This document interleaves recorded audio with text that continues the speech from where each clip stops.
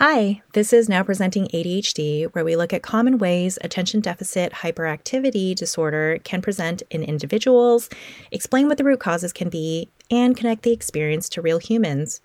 I'm your host, Jaylyn. I'm an ADHD coach, instructor, and generally nice person. My identity is something I've been grappling with recently. Who am I exactly? There was the person I was prior to my ADHD diagnosis 3 years ago, the person I was before I decided to start getting mental health treatment for my generalized anxiety and panic disorders 6 years ago, and the person I was as a kid before my ADHD symptoms exploded at puberty. And yet, throughout all this time, there have been ways I've identified that are extremely apparent because I regularly mention them. The joke I've been making recently is that I don't go outside. I don't make friends, and I don't do things. When my doctor apologized that I came in for an appointment on a Saturday and said he hoped I had fun plans for the rest of the weekend, my response was, I don't. When people ask me if I'm going to start dating again, I tell them that would involve leaving my apartment. Before that, there were other things I would associate with my identity. I don't work well with others. Everything annoys me. There were even good things to identify with, like if I think I can do something, even if I've never done it before, I'll probably crush it on the first try. While those identifications may have been the reflection of true instances in my life, I'm recognizing that identifying with these things can have unintended effects. When people invite me to things, even things I'm interested in doing, my regular response is to say no, because that means I have to go outside, and then I make a joke about how that's just not me. By saying I don't work well with others and do my best work alone, I might shy away from opportunities to work with others, which would prevent me from having any future good teamworking experiences to prove me wrong. By saying I can crush things on the first try, I create a lot of pressure about doing so, which influences what I actually want to try doing. And by identifying as being easily annoyed, I prevent myself from examining what I find annoying about what they're saying and why that annoys me. It keeps me in a constant state of annoyance because that's who I am. Is this something you resonate with? Identifying with qualities about yourself that may keep you boxed into them? Telling yourself that this is just who you are and there's nothing you can do about it. If you do, you're not alone. Now presenting ADHD and Overidentification.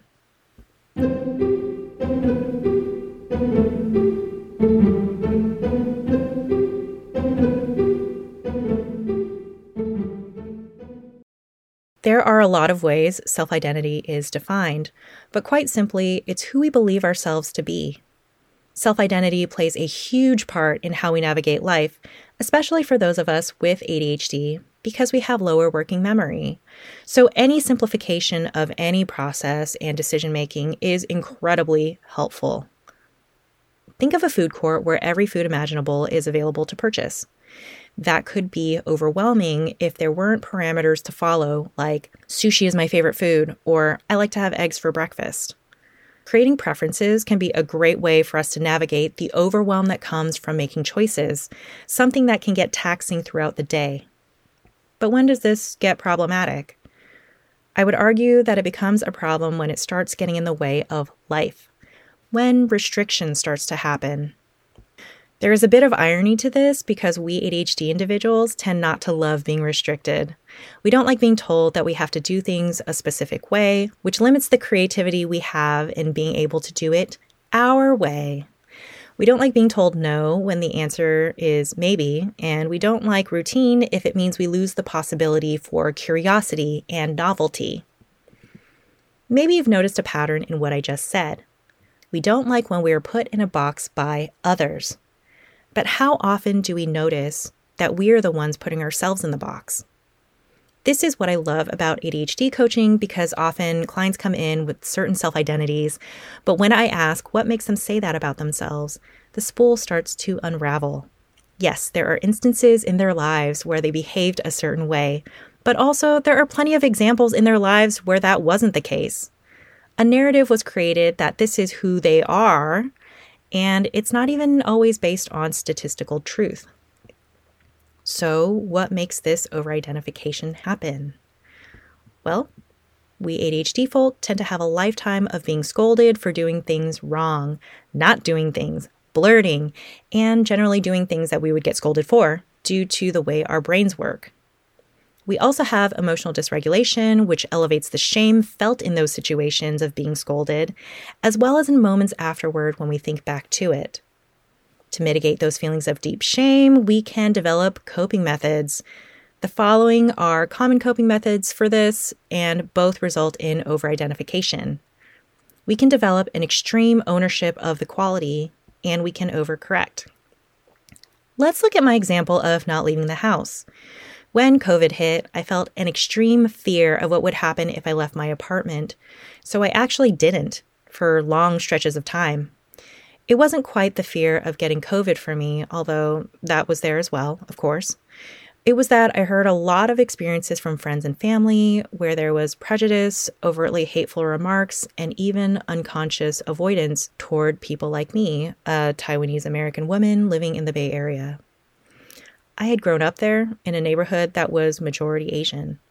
I couldn't really bear the thought of leaving my apartment and having someone tell or show me that I wasn't welcome there, in the only home I'd ever known. The people around me told me I was being crazy. Don't you love that word? They said I lived in a very Asian area and that I was being irrational. They ordered me to go outside. They called me dramatic. They did all the things I would advise not doing to a person with ADHD.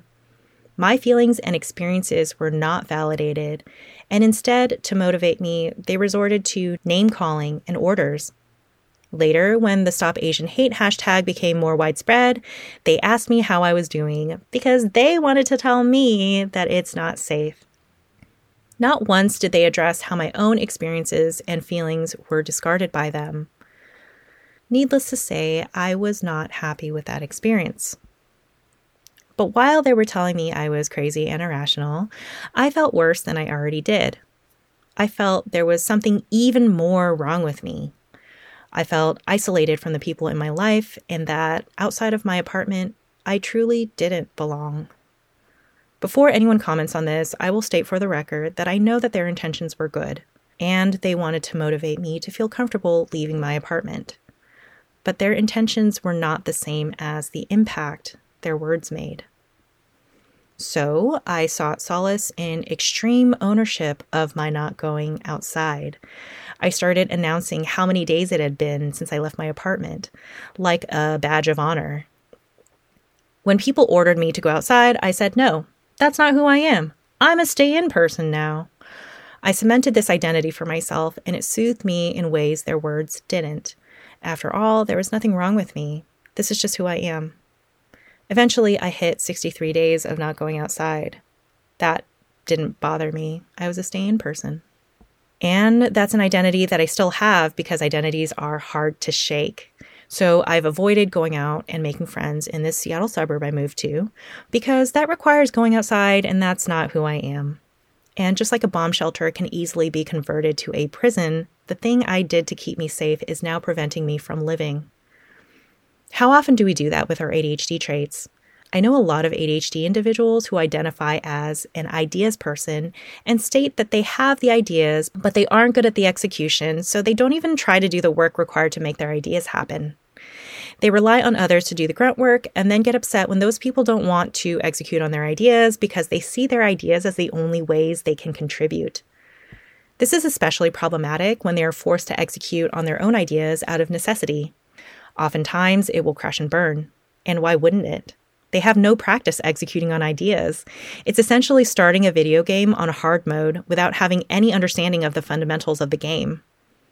But that identity of only being an ideas person has prevented them from having the experience of the things that are more challenging, even if someone else could have done it better.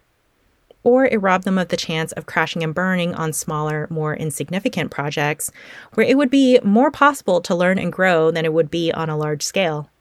When failures happen on a larger scale, it commonly results in the other coping method I mentioned, overcorrection. Overcorrection is extremely common with ADHD, and it can happen when we get so fed up with ourselves that we swing in the opposite direction. Hard. I have an ADHD learning program that approaches a lot of the different aspects of ADHD and ways that we can have deliberate action to manage those ADHD difficulties. One of the topics is being late to appointments and events. Without fail, at least one person in every cohort will state that they are never late. Lateness is not something they have to deal with. In fact, they're always early, even to things where it's completely acceptable or even expected to be late, like for a house party. It's an ADHD quality that they don't identify with. They will say all of that and more. They will make it known to everyone in the cohort that they aren't someone who is late. This has become part of their identity that they need to protect to the point where they can't just silently think to themselves that this quality isn't about them. They need to make it known. Commonly, we uncover that they feel so terrible about being late that they will put so much anxiety and pressure on themselves to be on time that it somewhat disrupts their life, and that the overidentification helps them keep to that anxiety and pressure. Do you see where the lack of flexibility with overidentification becomes a problem? I'm not living my life outside of my apartment, and someone who has overcorrected on being late can't allow themselves to go to a house party at a time when other guests would be arriving. What can we do about this? Well, we can think things through and make deliberate choices. We can observe the positives that come from identifying with a quality about ourselves. There's a lot that is harder for us due to our ADHD, and identifying can lead to personal acceptance. It can allow us to plan for things by recognizing what we can do easily and what will be more challenging. And it can be easy to find others who also identify in similar ways to us. We can also identify the negatives. Identifying with certain qualities can hinder our growth in the things that challenge us and make it harder for us to get better at the things we want to improve on. It can create resistance against change because undoing our identity feels nebulous and damaging. And it can close us off to other people and opportunities. Take a pause and examine where your self-identities are positive forces for you and where they are negative forces. They will likely be a mixture of both, and recognizing the factors on both sides will allow you to determine what you would like to adjust. Then, knowing all of that, there is a lot we can do to move forward in a way that is more productive and beneficial to us. We can be led by our values rather than our identities. For example, belonging is one of my core values. It is so important to me that it is the driving force behind not only my overidentification during the pandemic, but also the solution to my current dilemma. I don't currently belong anywhere outside of my apartment. And in order to find the places I belong, I'm going to have to leave the comfort of my home and explore where I would belong out there. We can also try self-compassion. We can accept the parts of us that find things challenging and still try to grow and improve. Shame is not an effective motivator for anyone really, but especially for those of us with ADHD. Rather than shame for our mistakes and misgivings, self-compassion allows us to acknowledge when things go awry, look at what happened, and make deliberate plans of action going forward so we don't have to identify with what we see as negative aspects of ourselves either. We can also recognize that our identities aren't static and that it's not so bad to change and evolve in our self-identities. Something we identified with in the past doesn't have to be what we identify with in the future because we are growing and changing humans. Changing our self-identity doesn't have to be scary. In fact, it's a normal part of life. And we can view things outside of our comfort zone, out of our current identities, as important and exciting experiences. After all, we do love novelty and adventure. We often have a love of learning and exploration, and it can be important for us to view steps we take out of our comfort zones as exciting opportunities. Most importantly, we can start slow. Start with situations that won't create reactions that lead to overcorrection. For me, that was starting to have a beer and play trivia at my local indoor dog park / beer counter. It was a low-stakes introduction that allowed me to slowly and comfortably get used to the change.